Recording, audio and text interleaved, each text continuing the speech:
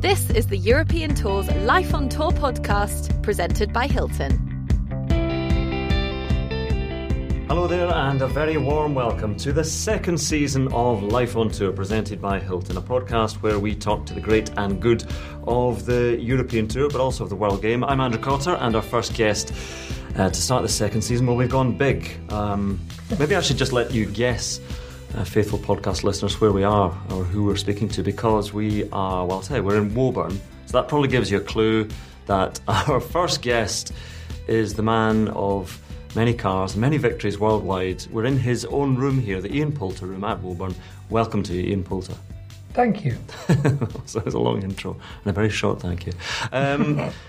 When you come to Woburn, I mean, there are many pictures of many great golfers around here, but your mark is certainly on this place. I mean, how long has this sort of been home for you now, this club? Because it feels like home for you. It is home from home. The affiliation's been 17 years. So I was assistant pro just down the road in Leighton Buzzard.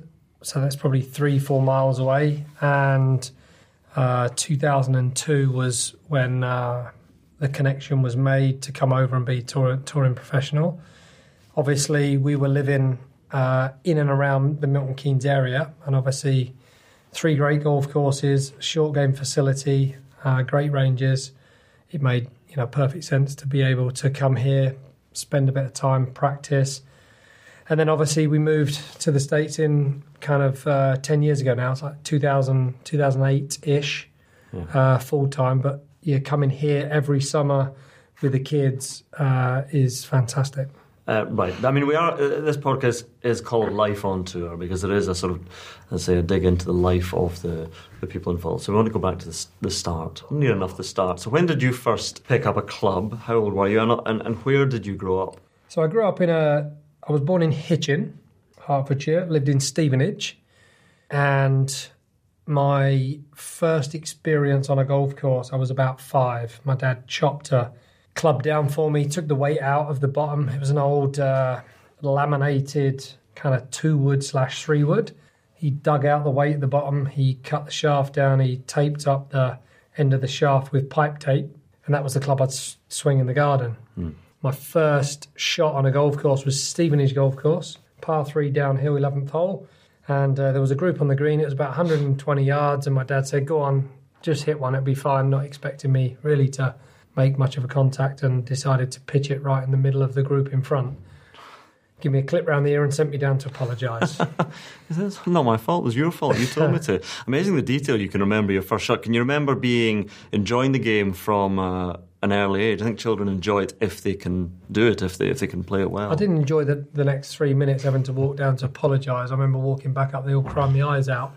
But, from that point, spending time with my dad and my brother on the golf course at weekends was always great fun. So to have that sport married in with playing football at the same time was great. So it wasn't just one sport, one single-minded vision. It was play football, play a bit of golf as well, and then see how we go. You mentioned your brother. Is that Danny, your older brother? And he was a good player. I think you've said somewhere that he had more. You thought that he could have been better than you? Yeah, I mean, I think he definitely could have made it. He played golf 2 years. He's 2 years older, so therefore, the older younger brother syndrome, where older brother's obviously a lot better for a period of time, and then the younger brother, kind of catches up, and then I finally took over. But he had tried to get on tour. He went to tour school. He played Sunshine Tour, a couple of events, but unfortunately for him, he never quite made it. Was he similar to you? I mean, because people talk about you have that confidence and the belief, which is a large part of what you need to make it on tour, make it as a player. Would he maybe not have had that same self-belief? We're different. And I feel that when he perhaps looks back, he might regret and sit back and reflect and say, I probably could have worked a bit harder. And and that's a shame. Yeah. It's a shame because I think he missed his window. You're listening to Life on Tour about Danny Poulter. Actually, you mentioned football there, because football, were you keener on football when you were growing up than golf? Certainly in the sort of early stages of childhood, and that was your first love almost? Yeah, football. Football was definitely like the one I wanted to do. I wanted to be a Premiership player. I wanted to, play football, score goals. I played every weekend. I played after school.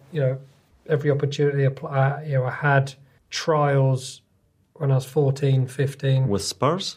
Unfortunately, that didn't last long. So How did that come about then? Is that just whoever offers you the trials? It was you get asked to go to a trial, and I played for my regular club, and obviously there's people out there watching. One of my mates did get through, and I was one of the many kids in out of the hundreds that were there that just were told you're not good enough. We talk about strength and depth in golf, but football must be even more so. The disappointment, because everybody has a dream that they can make it, but I don't think people are prepared for disappointment, which is more realistic, that you're going to be one of those not chosen. I don't remember an awful lot about it, to be honest. It was a fact of, there's a trial, you're going to go along to this place, you're going to, what I thought was play football, but it wasn't. It was just a very brief, little kick around, and before you know it, it was, no, on to the next one, you're no good. So it was like lambs to slaughter, really.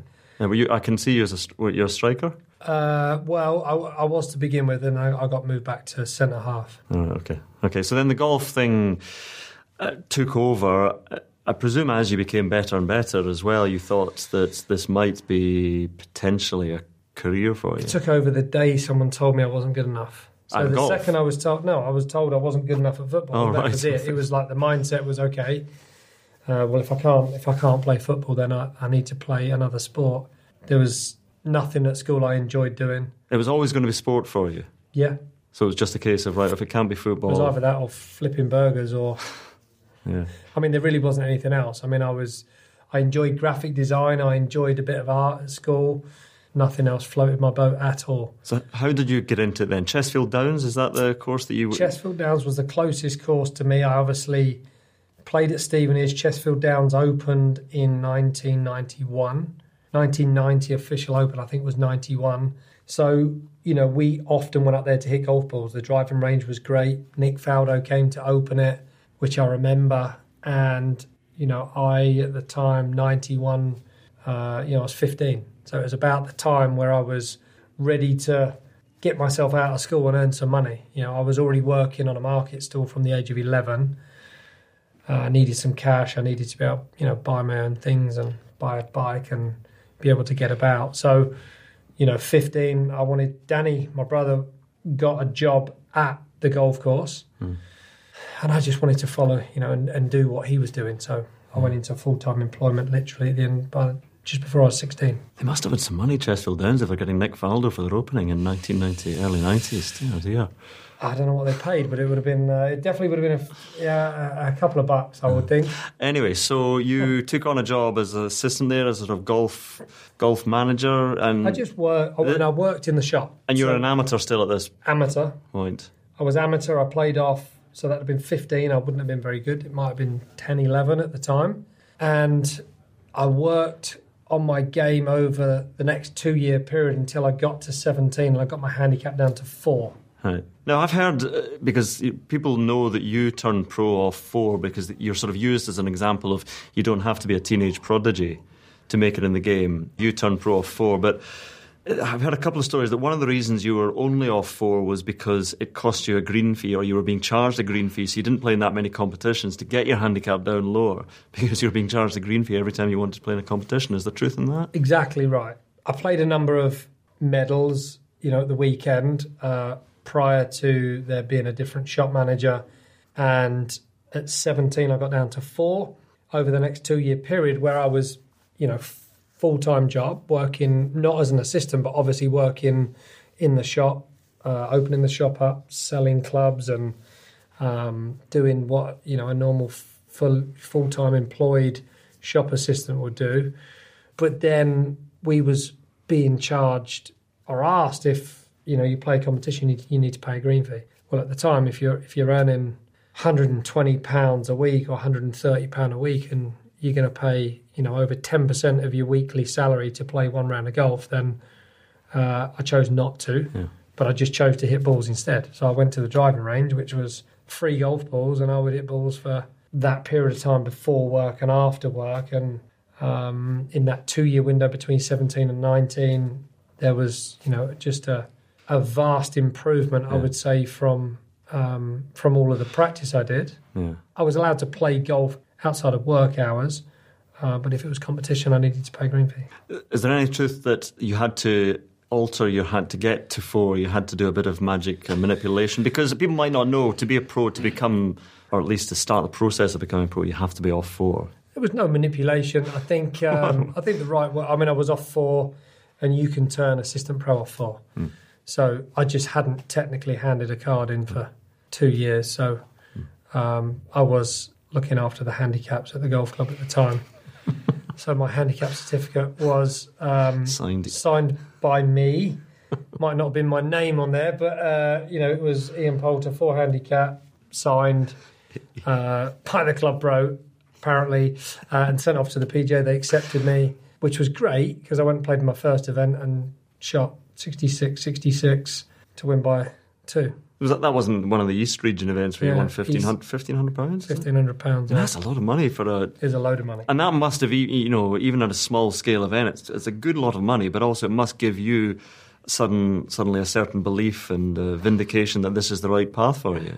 Well, it was, how many more events can I play this year? Because I quite like £1,500 and not having to do, kind of 15, 16 weeks of work for it. What did you spend that on? I bought a car. No, you do surprise me. What was the car you bought? Well, I had to. I bought a Vauxhall Astra for £300. Did you do some work on it? Did you get In fact, I'd already bought a car prior to that because I bought a car when I was 17 with the money I'd saved up at work. But when I won that event, I upgraded the car from a Vauxhall Astra, ended up going to an XR2. Right, so did you get that? A bit more boy racery, the old 3-spoke mag wheels. Yeah. Straight to Halfords to get big speakers put in there. I might have had one large speaker on the back parcel shelf, which kind of shook the rear view mirror and maybe the rest of the car to pieces. But so there was a stereo system put in, a rather large subwoofer, and I'm sure everyone thought I was a bit of a knob. But No, not at all. No, not at all. No, but it must. And again, you've got that confidence now on the playing side of things. So, what's the process? You're giving lessons to youngsters still for £1 a time, but all the time you're dreaming of getting on tour somehow. Well, I left shortly after winning the tournament at Pangzanga Classic. I left the shop because I was not enjoying my boss. I was asked to take the trophy off the counter, take it home. Don't need the trophy at the golf course. Is that not quite good advertising, though, for you as giving lessons and for you at the shop? Generally, but my boss was a complete and utter... I see. So we left there, and I went to work for a Tottenham supporter, Lee Scarborough at Leighton Buzzard Golf Club, just down the road from Woburn. Lee's very grateful. You've just mentioned his name. That cleared up that he was not the... Lee was not the other gentleman, no. So Lee Scarborough, and actually I've got a quote from Lee Scarborough, said, "You were always late. You would blame cats, dogs, deers, moose and flat tyres." Yeah, that's probably true. I mean, it's quite a long way to get to work, to be honest. I mean, it was about 50 minutes. I managed to get it down to 41 on the odd occasion. So the XR2 was moving at, a hell of a pace to get me there. But, there was the odd time where I'd obviously snoozed it a couple of times and dragged myself out of bed, but pulling over at the side of the road and rubbing your hands on the brake dust from the alloy wheels to make out you've had to change your tyre. Yeah, we had to do that a couple of times. But and so then from Leighton Buzzard, still working as an assistant, still giving lessons, then what is the process for getting onto was the Challenge Tour your first aim? Because it had sort of just become established as a bit of a stepping stone getting into the European Tour. Yeah, we played in the region all the way through, so I wanted to make sure I got my PGA qualification. So joined the PGA, doing all my exams, failing one of them and having to do a resit, which was really a complete pain in the arse. But what particular subject area was that? That was commercial studies. Right. I was never good at revising. I was never good at exams. So, but you're still having to re-whip golf clubs at this point in time. Re-whip. Still doing inserts, re-gripping, etc.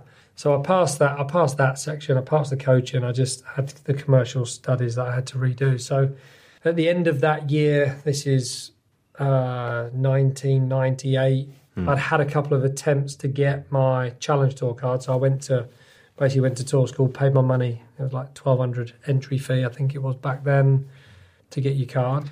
Failed twice, and on the third attempt, which was 98, I managed to get a Challenge Tour card for the 99 season. Well, and we'll come on to, because the honours board here, the Ian Poulter honours board, is in this room and it's just beside your shoulder there. We want to get a look at that because the first tournament is on the Challenge Tour.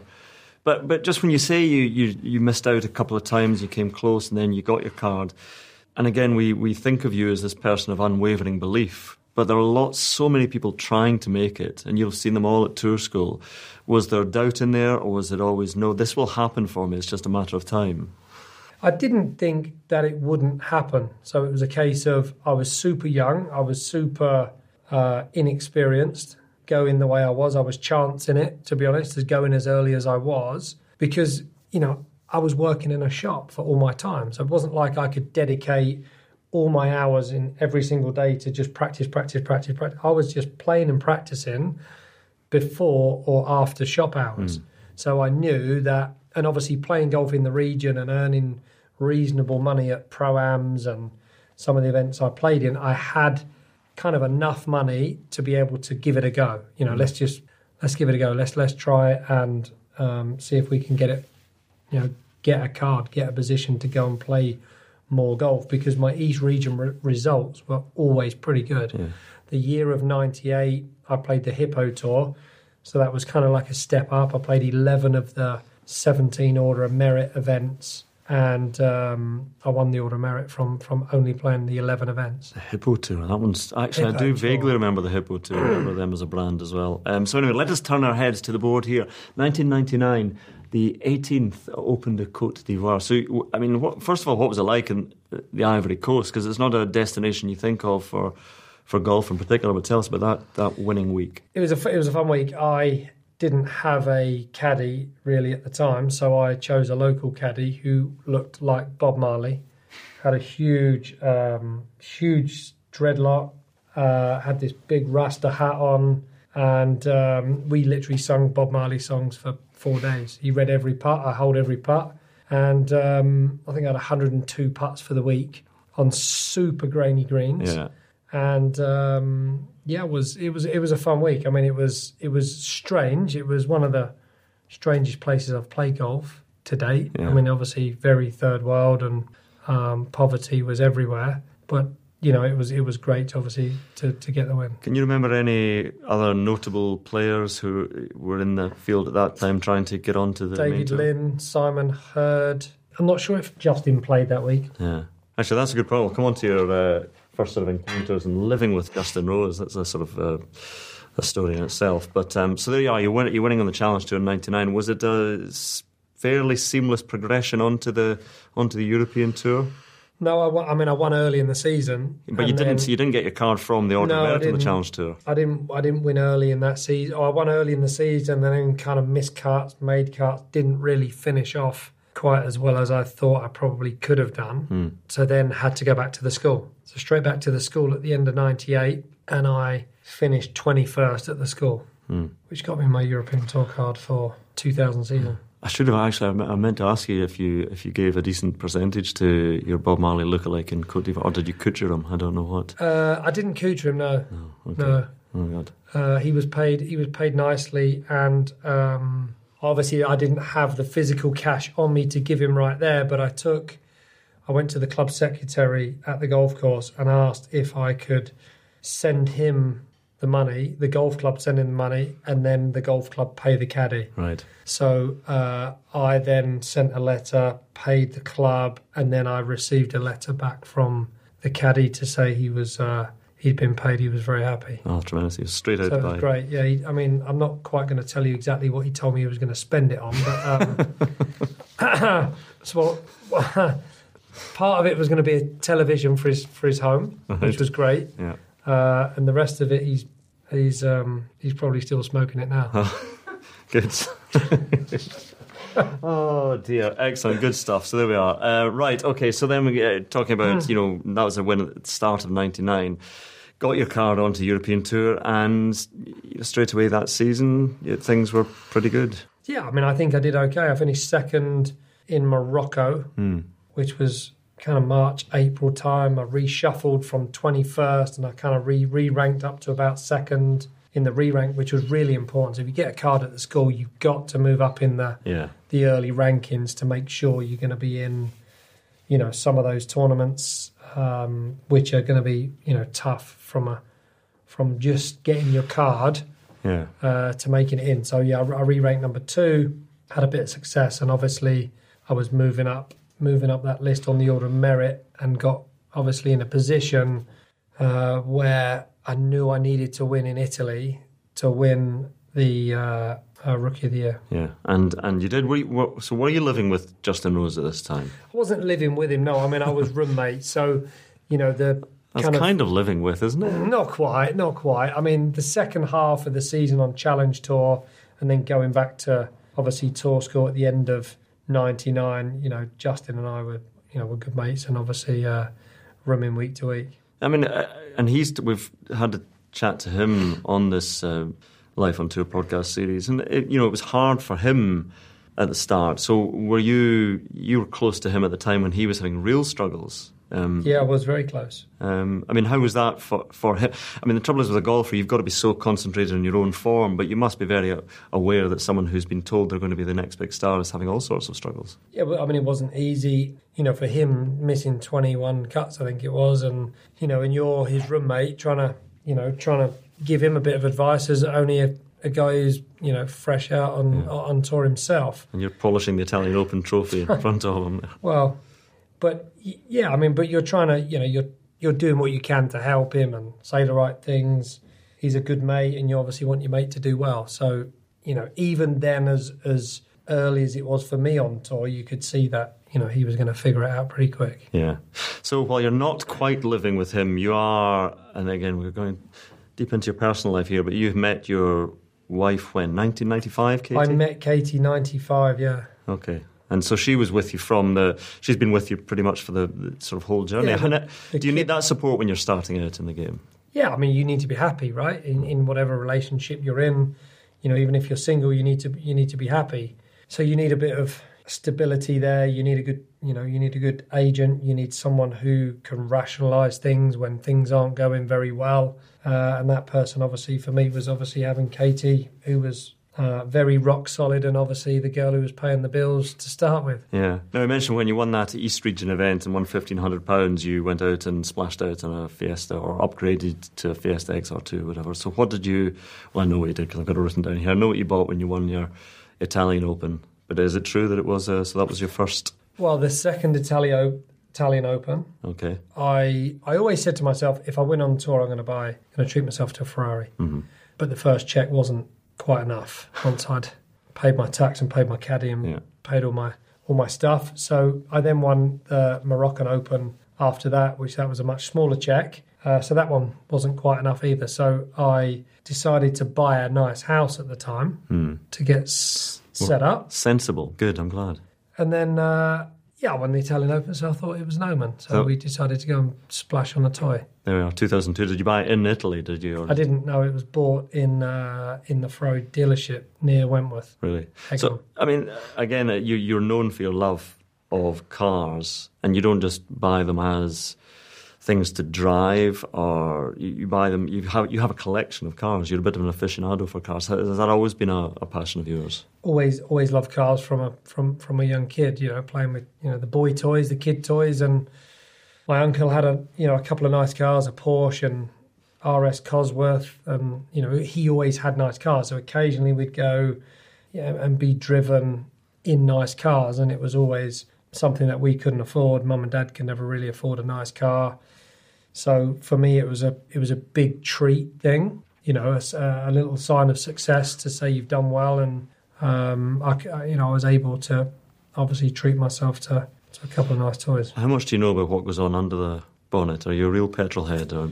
Well, there's a difference between a real petrol head and someone that buys something that you just really shouldn't touch. Right. I'm not qualified to stick my nose under a bonnet of a Ferrari and start tampering with it. Okay. So how many... Wouldn't be advisable. No, Enzo would be cross. Yeah, he would he still be with very us? upset. No. Anyway, so how many cars do you have at the moment? Collectibles 14.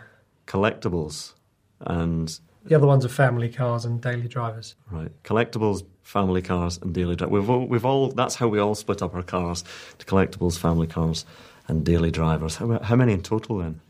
Are we including kids' cars? Does that count? Do the children have cars? Is this sensible? So, yes. Amy's 15. Sorry, Amy's 17. Sorry, Luke's 15. Right, Amy's cross now listening to this. She won't be listening Sorry, to this. Amy's 17. She's been driving for 2 years. Because they start Luke when is they're now about 12 15. in America. Yeah. And as you know, in America, you can actually drive at 15 with a parent. So Well, Luke's going to need a car real soon. Right, so how many cars in total then? There's a lot. Okay, it's some number. I'm quite vague about it. It's over 14. Okay, excellent. What's your favourite car in your collection then? Your 14 collectibles. Probably the oldest one out of all of them, the 275 GTB4 Cam. That's a pretend I know 1967. It's kind of is a very elegant, pretty front end. Reminds people of kind of like an E-Type Jag. Enzo Ferrari back then said that an E-Type Jag was the prettiest car in the world. Yeah. And you can see a big resemblance between that and the 275. And are the collectibles all in Florida? Yeah. Okay. In your house? Or I have one here, but it's not something I drive. It's just tucked away. Okay, and now I need to this. We all need to know this. Do you own the car, the police car that drove Rory McIlroy to his almost late tee time? I'm looking after it. I have a little piece of it. Yeah. So it is true that there is that car was tracked down. Is it around? So 3 people at the Golf Channel bought it. Really? I think for $7,000. Okay, so if people don't know, listening, they will know that Rory McIlroy was almost late for his... Was it Keegan Bradley who was playing? I think it was. Keegan Bradley. In the singles... Match 2 or 3. Medina. He was running late because he didn't understand time zones, and he got a lift in a police car with a police officer, and you part own that car now? Yeah. Is he one of the other owners? He's not, no. Oh, we should certainly sell him a piece of that. No, we should. Right, let's get back to the golf. Because, as you mentioned, your second Italian Open win in 2002.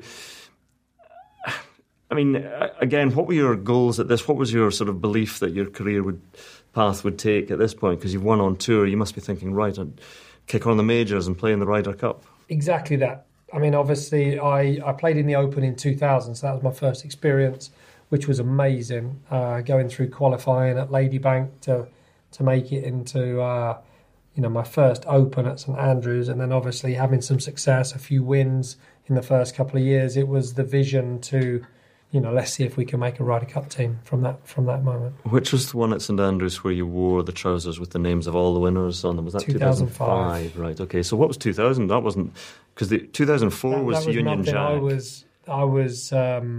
It was very muted. It was my first year on tour, and it was very calm. Was that a conscious decision then to actually become more flamboyant, to make yourself stand out? I couldn't really afford to be that flamboyant back then. No, but then after that, when you wore the Union Jack trousers and things like that, and your hair was cut, did you think, golf needs a bit of colour, and perhaps it's a selling point as well for me? I loved when you look at Parnevik, when you look at the personalities in golf.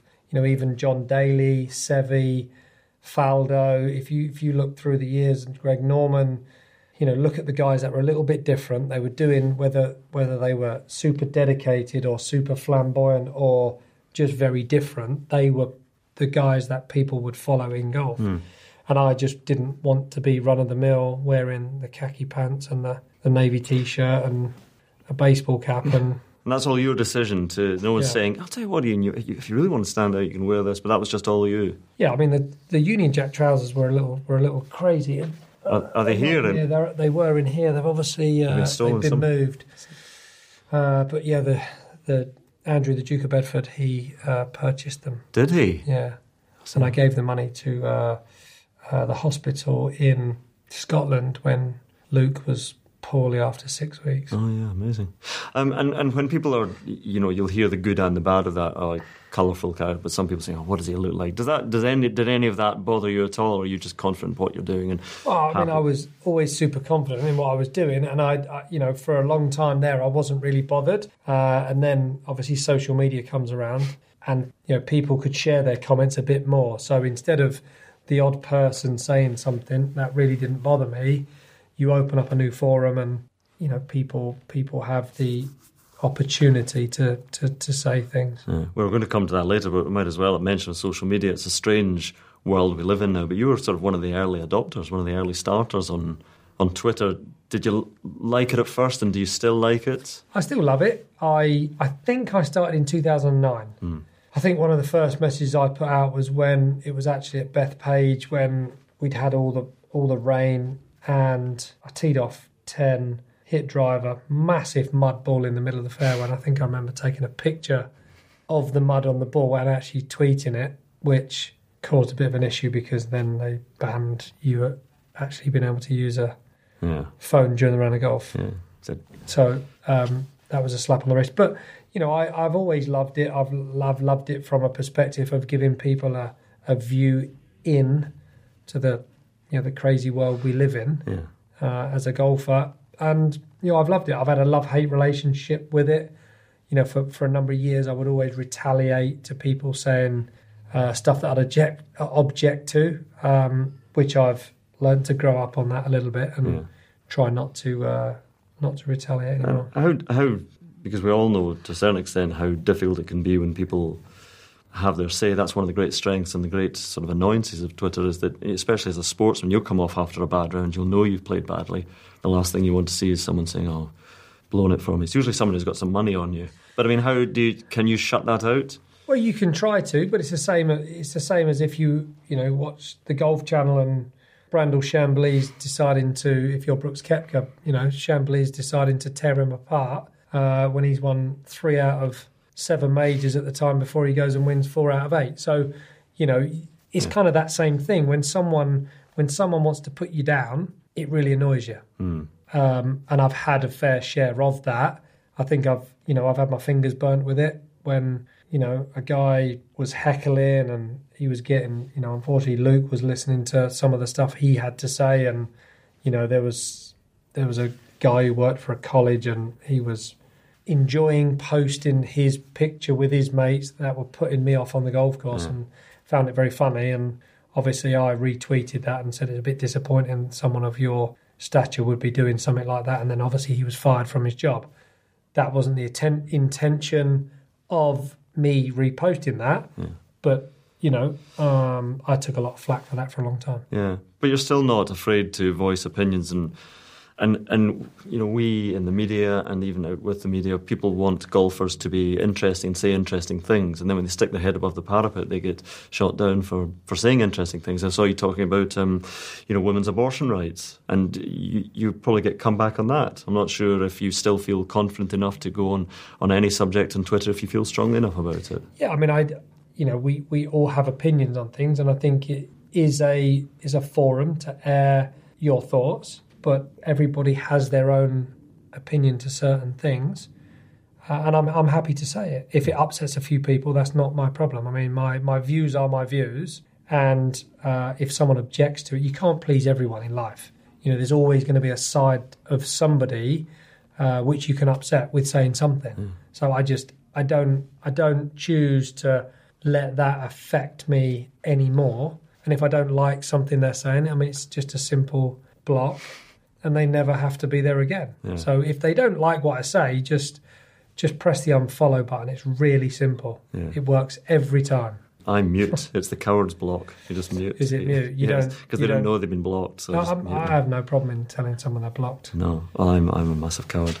So back on to the golf course, and Ryder Cup is such a massive part of your life, and you came so close in 2002 to making the team. I mean, did that serve as sort of an extra motivation for you to, once you had been so close to saying, and also feeling that it's going to happen, but just really wanting to get on the Ryder Cup? It was great fuel, is what it was. Obviously missing out, getting a call from Sam to say, unfortunately, I can't pick you for the team, but I'd like you to be a first reserve. That was hard.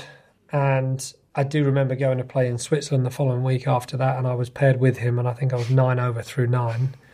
Handed him a scorecard after 9 holes and said, I think if I can be excused, I need to go home.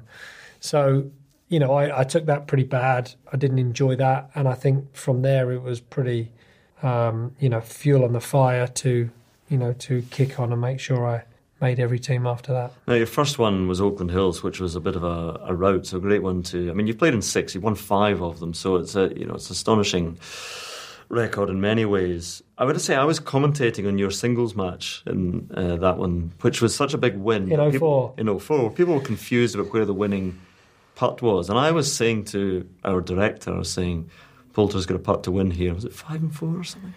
Against Chris Riley?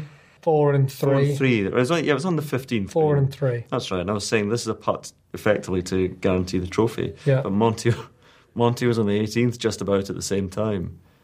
But I don't know. Not because I'm interviewing you, but I'll say to my dying day that you sunk the winning putt at Oakland. Sounds a lot better if Monty does it. It's more, How was that experience at Oakland Hills? It was awesome. It was great. From a team perspective, the team was super strong. It was one of those where you could see they had issues in their team, right from obviously captain, trying to force Phil and Tiger to play together, which didn't work, and then obviously that kind of snowballed through the team really. But it was great. Langer was awesome as a captain, and kind of really got my toes wet in the whole Ryder Cup experience. I didn't play on Friday. Playing my first match with Darren on Saturday and not winning was not a great feeling. So, straight out the blocks, losing my first match was pretty miserable. So, a little bit of, payback in winning my singles after that. So on match play, I mean, you seem to be almost a different beast playing match play. Do you think you're a better player? Do you enjoy it more, that sort of combative nature? I do like the confrontation of one-on-one. You stare your opponent straight in the face, you know what he's doing all the time, and you can in some way, shape or form influence matches with certain shots.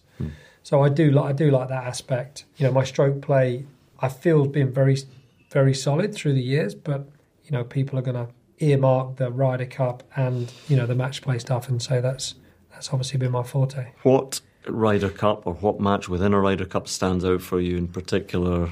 Like you say, they're all my favourites, they're all my children, but there must be a moment from a Ryder Cup or one particular match that stands out for you. Well, you'll be able to guess which one it will be, I'm sure. Well, you put me on the spot now. Would it be... Let's see. It's not difficult. See, I should have prepared better for this. It's fine. We can put an edit point in here, so I can have a long think about it, and it'll seem seamless. Just have a little think here. Medina. Well, I was going to say Medina, Ian. Actually, was you? Yeah, well done. So Medina, would that be on the Saturday night then? Saturday afternoon match. I think we were 10-4 down. So the little run Rory and I had from 13 to close out. 6 birdies on the bounce. Rory birdieing 13, and I mopped a few in, obviously to come into the clubhouse, which was great. That kind of hour and a half was some of the craziest time I've ever experienced on a golf course. From a perspective of adrenaline rush, being behind in the match, turning a match round, having Michael Jordan being the US talisman that he was to try and get in your face and kind of try and be the guy that wants to try and put you off. Yeah. It was a remarkable finish. Sergio and Luke Donald turning their match around just in front of us to make it 10-5, and then coming up the last hole, having Duffner, who's made a 5-foot putt to make birdie, and then after hole a 15-footer on top of him to give us a 10-6 chance was probably the maddest Ryder Cup experience I've had. Who came up with the Postman, the name? Was it that year, or was it Celtic Manor that someone first coined it? Postman always delivers. It was at Celtic Manor. Right. Because I said on the range that when Tim Barter was asking me about going to play Matt Kuchar, I said, I will deliver my point. So at that point, after winning that match, I got in the locker room and they all started calling me the postman. Okay. Are you also scared of dogs? Am I scared of dogs? Oh, just a postman thing. Anyway. No, not at all. Love dogs. Actually, do you have dogs? You have Yeah, I've got 2 dogs, Bentley and Enzo.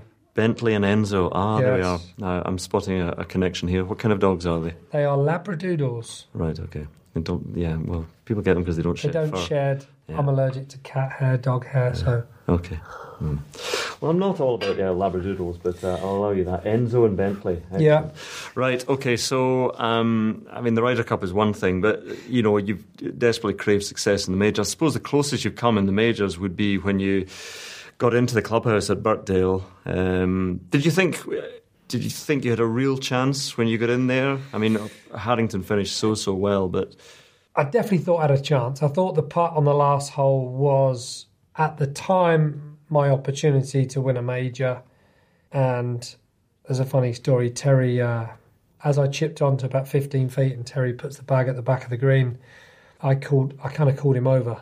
And Terry's kind of face was a picture because he hasn't looked at a single putt for 4 days. And he now thinks I'm going to ask him to read a putt, which, albeit a putt that I think and he thinks is a chance to win. And I said to him, did you ever have a putt on the putting green at home when you was a kid and it was to win the Open?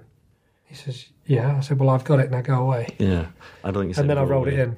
I didn't say go away, no, I said something else. But so it was kind of a funny moment at the time. I rolled it in, got off the back of the 18th green. And I think for about 10 minutes I thought, there's a chance. And then obviously Harrington made a couple of birdies and obviously it kind of stretched itself out. He hit a great shot into 17 and it was all over. It seemed to be at your best in majors when it almost becomes that the atmosphere lifts and it's, I'm not saying getting like a match play situation because you're playing in a different group to Harrington, but when it just gets so exciting, intense, and that's when you become almost inflate in size and have a best chance to win a major.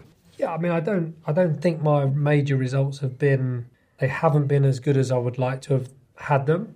I've had a second, I've had a third, I've been in position, this year at the Masters. Do you think you've let yourself down in the majors by your own standards? A little bit. I mean, I would have loved to have had a major by now, and it hasn't come around, and I just haven't played well enough for 4 days. And, I've played well enough to be in position a number of times, and I've hit the wrong shot at the wrong time and just not taken my chances, and it's frustrating. Obviously, I was going to say, do you believe you can still win one? Obviously you do, but where do you think your best chance lies to win a major? Well, the Masters or the Open Championship. As we sit here about to go to US Open. Well, US Open at Pebble Beach is even Pebble Beach.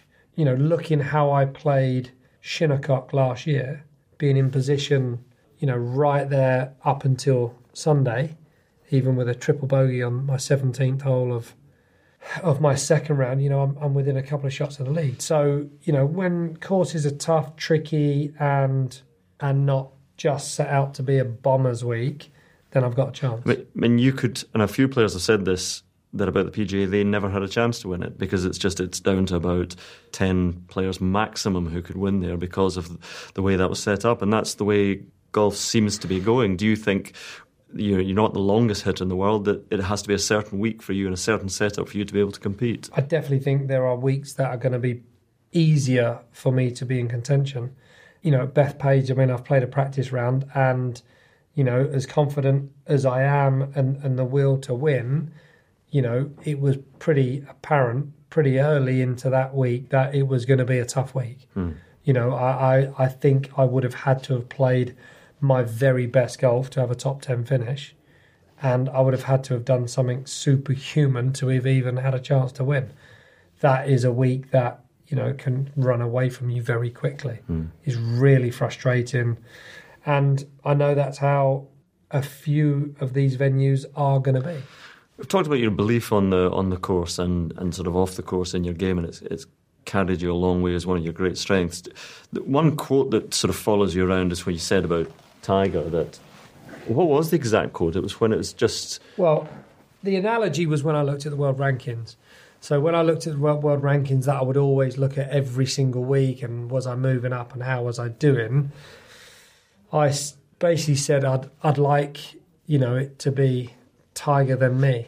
But obviously, when you say that and you say it in a way of when I was visually looking at the world rankings, I'd love at some stage, be Tiger Woods myself, but it came across in a way that then got wrote in a magazine that it's just Tiger and me. Right.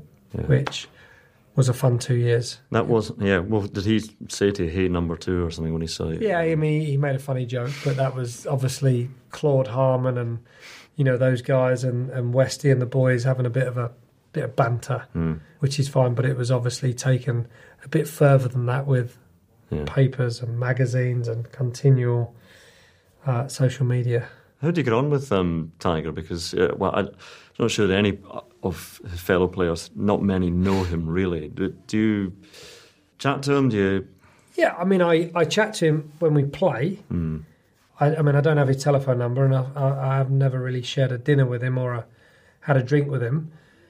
What's he like as a person? I don't really know, is the honest answer to that. I have never spent enough time in his company away from the golf course to really get to know the Tiger Woods off the course. So it's difficult. I mean, the Tiger Woods on the golf course is a good guy. I mean, he's super focused, super ruthless, and he's a difficult person to play golf with. What's the truth behind the hitching a lift in his private jet? Did that happen as described by various people? No. I was actually at. I'm trying to think of the course we were playing. It was Oakmont. Right. Okay. And he was crossing one hole, I was crossing another. I joined up with him to play. And I just asked him where he was going back to at the time. He was living in Orlando, and I was catching a Southwest flight. Oh, come on! What are you supposed to do? So I just said to him, I said, "You go back to Orlando?" And he said, "Yeah, I'm heading back to Orlando." I said, "Is there any chance of a lift?" So he said, "Yeah, sure. Just make sure you're at the airport at 4:00." So I drove to the airport and got on the plane, had pizza and Diet Coke, and he sat up front with, I think he was with Hank Haney at the time, and the two of them sat up front, and I sat a number of seats further back and had a pizza and chilled and went back to Orlando and got off the flight, said thanks a lot and went home. Yeah. I mean, players do that all the time because they're all based in Florida. They must share private jets. We do it all the time, yeah. Okay. So it's not very unusual. It's not an unusual thing, but of course, Poulter mooches a ride on Tiger's plane, yeah. So that was another one that Hank obviously put in his book, wasn't it? So that's where that came from. But that's fine. It's not a problem. What about, I've just remembered, and I had blocked it out of my memory, but posing nude, well, you had a golf bag in front of you and a magazine. Whose idea was that? Why has that just popped up in your mind? It comes out every other day or so, it pops up in my head, yeah. Very strange.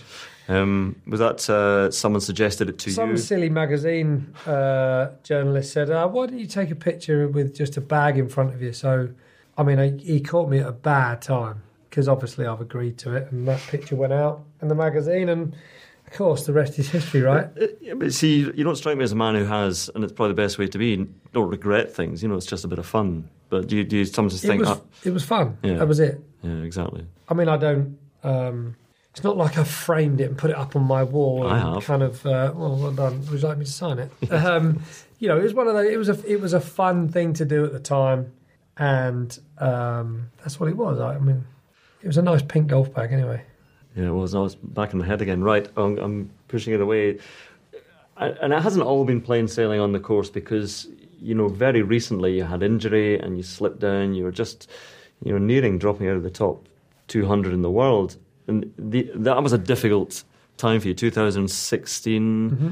Again, does that test your belief that, because you're advancing in years as well at that stage, and thinking, right, can I get back there? Advancing in years, is that a polite way of saying you're getting old? You're getting old, getting an old fella. Is that the politically correct way of saying it? Exactly.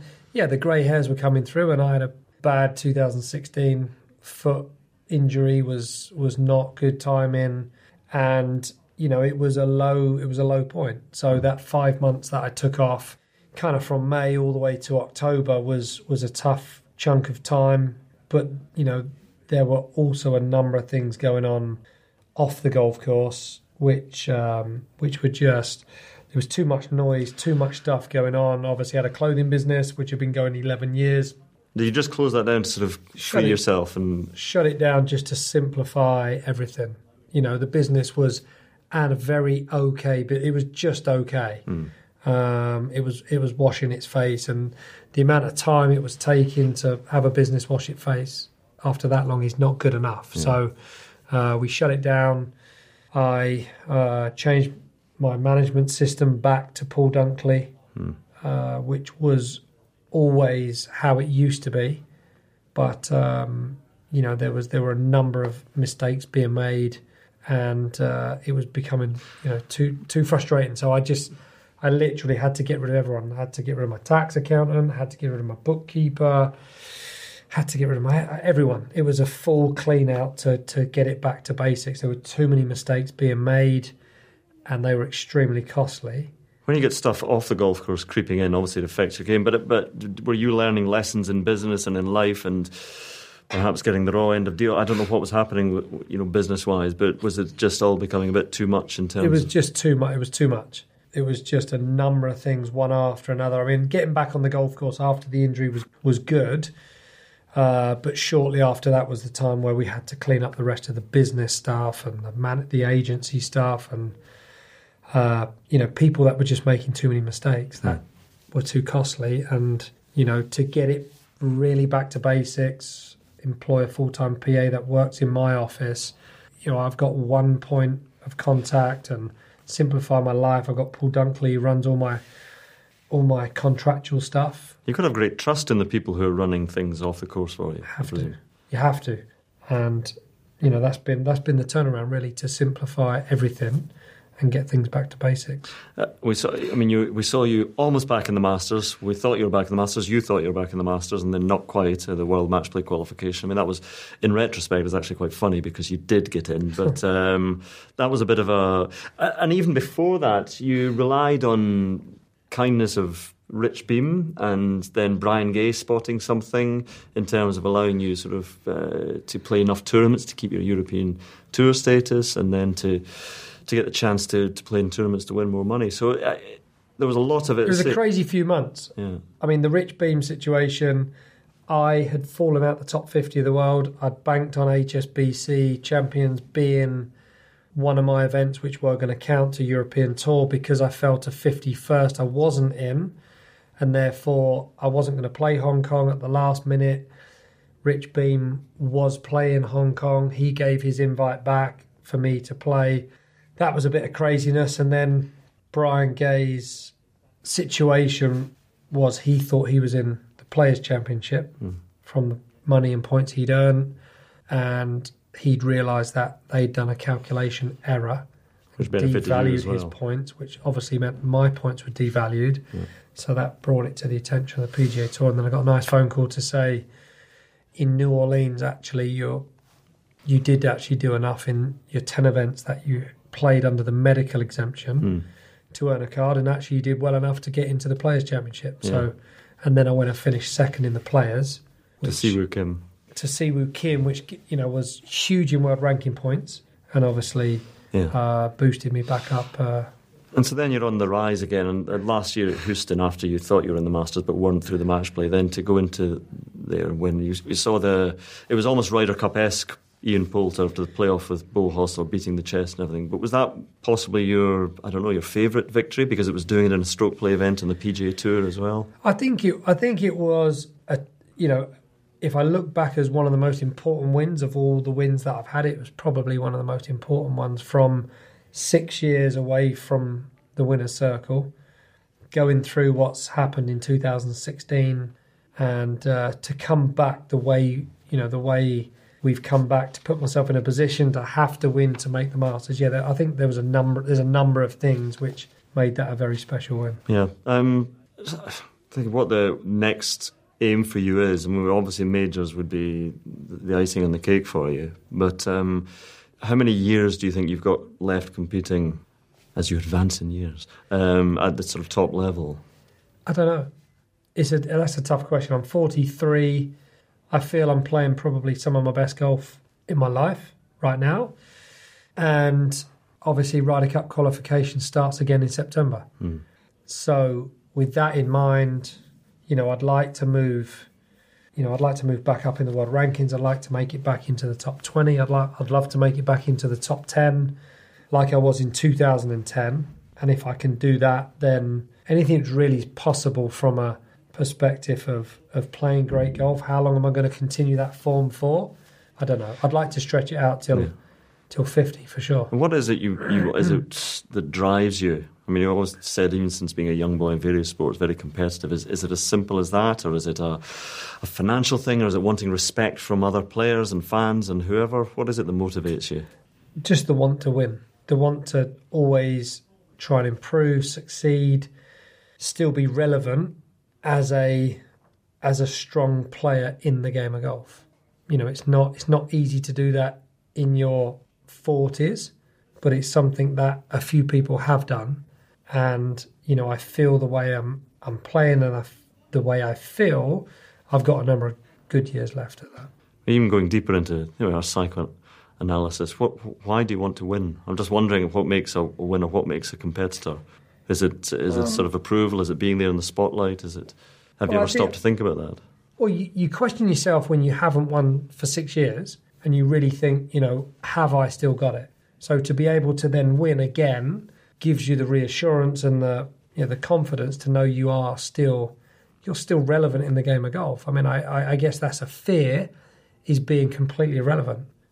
It will not be a nice day when I'm too old to be competitive. Would you play seniors golf? I haven't really thought about it yet, but I mean, never say never. There's certainly Ryder Cup captaincy to consider. You can, there are certain players who it's going to happen for. Speaking to Lee Westwood the other day, you start to look forward and say which one would be a nice one to captain in. I mean, again, that's perhaps a distance off for you, but obviously it's something you would want to do. I'd love the opportunity for sure. I think Ryder Cup's always been something that I've loved from day one, and if I get asked, obviously I'm going to be delighted to. Where I fit in a sequence, if I'm asked, I'm not 100% sure. I mean, I would have an idea of where my time may come. Are you going to tell us when that would be? Well, I think Lee will probably be next on the list, which obviously has him in Italy. And if... Okay, would you want to do one in America or one in Europe? There we are, take on the American crowds. I don't mind taking on the American crowds. I think you quite enjoy it. Maybe in New York. Oh. Maybe. Can you imagine Ian Poulter as captain of the European team at Bethpage? Can you imagine it, Ian? Look, if it's thrown out there, then I'm not going to say no. Put it this way. I mean, it's going to be extremely loud and very boisterous, and it will need to be managed very well. I was about to say, because Bethpage, even just there for the PGA and indeed for the US Opens they've had there before, it gets lively. Out of hand. Yeah, because they're sports fans, they're almost golf fans, they're just New York sports fans. But a Ryder Cup, it may well get too much. It's going to get out of hand, I think. And I think something has to be put in place at Whistling Straits, to be put in place in Italy, for there to be a stepping stone effect, to be able to get a handle on what's going to happen. It will be a problem, for sure. Let's throw the lit match of Ian Poulter as captain into the kindling of Bethpage and see what happens. Stand by. All right, off the course then, just quickly, because you have you're playing today here at Woburn with your youngest. I played 4 children. with Luke, who's 15, and I played with Joshua, who's 7, and 2 other friends, very good friends. That's a 5-ball, that's not allowed. Technically, no, but I guess we weren't holding anyone up. So you put a signature on it. You signed it. I guess it was okay. Yeah. Joshua played from the Poulter short course tees. Okay, now who shows real? Because Luke's 15, you said, and does he show real talent? I mean, he's got some game clearly. He played last weekend. He played the Dukes and Duchess course in the club championship. His official... I saw net 67, 68 or something. His official handicap's 9 because he obviously doesn't play. He only plays here in the summer. So he obviously, playing off of 9, he played quite nicely, and only 3 guys managed to shoot a better score than he. So he's getting a big cut. So he got chopped from 9 to 5.7. Would you want, again, it's what's always asked of sports people of their children, would you want them following in your footsteps? And going, I'd love it. would you? As long as he's happy, and if he is really happy playing and being in that spotlight under pressure to play golf, and if he feels that's what he wants to do, and if he's good enough to do it, I'll be absolutely delighted. Okay. What else do you do off the course? Because cars, I mean, I saw you occasionally pally with Rubens Barrichello. What do you do in your downtime when you're not playing golf? It's literally kid time. Oh, is it? So whether it be taking Joshua out, whether it be just spending time with the kids, I really don't do an awful lot. I'm actually quite boring from that perspective. But because we're away from the kids for so much time, that I want to be around the kids. You're a season ticket holder at Disney World. No, I'm not. I don't do the Disney thing. It's too busy. I don't like it. No. I don't do queues. No.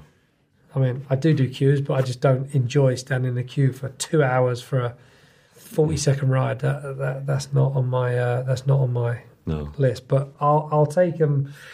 I'll take them out. I'll do fun things with them, and I just want to be with the kids as much as I can. Amy's 17, and to be honest, that time has disappeared really quickly, and I feel I haven't been there for her enough.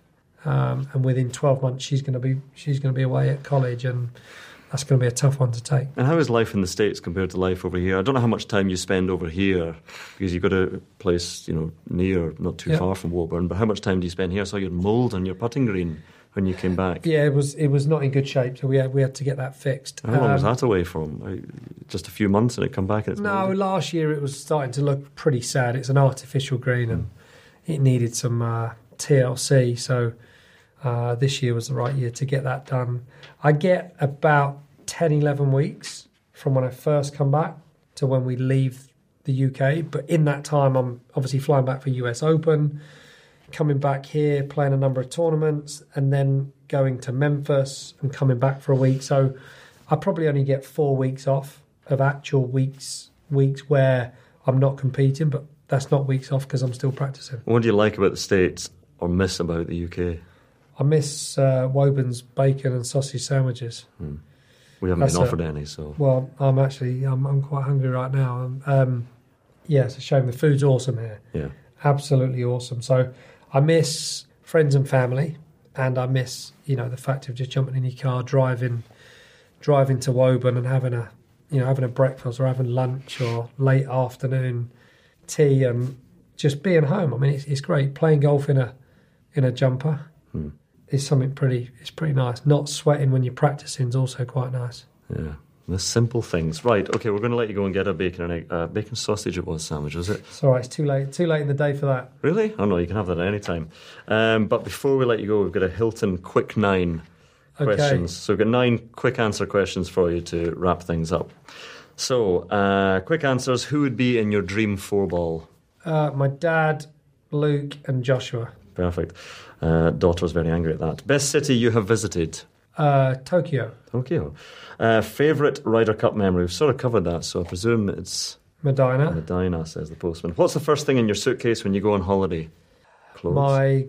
My golf outfits. Golf outfits, right. Okay. Orlando... Oh, when I go on holiday? You're on holiday, yeah. Oh, sorry. You're not sitting on the beach in your sweater, knitwear. First thing in the case, my budgie smugglers. Okay, there is another memory that I'll have to repress. Image gone. Orlando or Milton Keynes? Milton Keynes. Okay, quite specific. A lot of roundabouts there. Favourite club in the bag? All of them. Okay. Such a boring answer. That's a lie. Sorry. One place on your bucket list. One place that you'd like to go. No, I wouldn't. There's no one bucket list. I just want to be with the kids. You've travelled enough, right? Okay. If you could own one car, what would it be? This is the 8th hole. 250 GTO. That's never going to happen. It's too expensive. Too expensive. Come on now. And I don't have a spare 70 million lying around. Oh, right, okay. I didn't realise it cost It's that too much. expensive. Okay, XR2 for me. Win a major or Arsenal win the Champions League? Come on, I know the answer to that. That's not a question. That's just exactly. That's awful. Yeah, okay. Win a major or Arsenal win 7 Champions Leagues in a row. I've got the opportunity to win a major, and unfortunately, Arsenal haven't got the opportunity to win the Champions League because we're not good enough. Okay. We could stray into the dangerous territory of talking about Arsenal ad nauseum. Let's not do that. I think we're going to draw it to a close there. So, Ian Poulter at the home of Ian Poulter. Here we are at Woburn. Thank you very much for joining us on Life on Tour. Very welcome. Thanks for having us. Thanks for listening to the Life on Tour podcast presented by Hilton. You can get in touch via Twitter and Instagram at European Tour using the hashtag LifeOnTour or on Facebook. Subscribe now, and if you enjoyed the show, feel free to rate and review us on iTunes and Apple Podcasts.